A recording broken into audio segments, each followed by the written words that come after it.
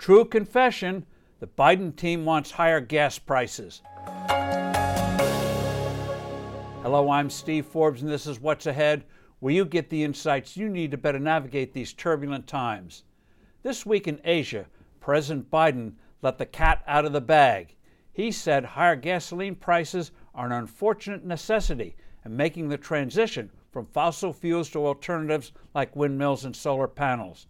He said, quote, "We're going through an incredible transition that is taking place that, God willing, when it's over, we'll be stronger and the world will be stronger and less reliant on fossil fuels when this is over," end quote. Give our Commander-in-Chief credit for candor. His confession lays bare his administration's true agenda. That is, do everything possible to raise the cost of traditional energy sources by crushing production of oil, gas, and coal in the U.S. in the name of climate change. This explains the bizarre contradictions of his statements. He avows he's doing everything possible to lower prices at the pump. There's an election coming up, while simultaneously reducing domestic supply and trying to open up oil imports from the bloody dictatorships of Venezuela and Iran, until recently, Russia. The Biden policy is profoundly wrong. If pursued the way he wants, it would immensely damage the economy, blighting the lives of tens of millions of people. It would be an environmental disaster. It would leave the Earth a poorer, uglier planet.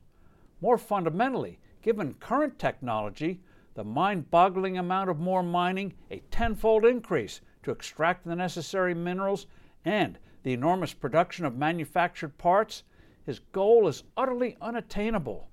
This undertaking would reverse 2 centuries in the decline of real energy costs and the concomitant immense increase in energy production. Every major advance in our standard of living has required major increases in energy consumption. Trains, cars, planes, tractors, electric lighting, telephony, appliances, and the internet, and more. When the global economy recovers, energy use will skyrocket. In the past 20 years, the $5 trillion spent by governments in so-called renewables has resulted in reducing the share of fossil fuels globally from 86% to 84%. The public should demand that instead of vague platitudes about climate change, the Biden administration should provide a detailed roadmap and timetable of achieving this alleged nirvana of alternative energy sources.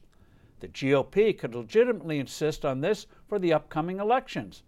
What minerals will be needed and in what amounts? Where exactly will those minerals be coming from? What will be required in new equipment to sink and operate those hundreds of new mines? How much petroleum will be required to manufacture the millions of tons of non-recyclable plastic blades for windmills? We should also have a list of what it would take to produce the immense number of batteries necessary to store electricity reserves. Solar panels, windmills, and batteries don't last forever. How exactly will the mammoth recycling on an unprecedented scale be handled? I'm Steve Forbes. Thanks for listening. Do send in your comments and suggestions. I look forward to being with you soon again.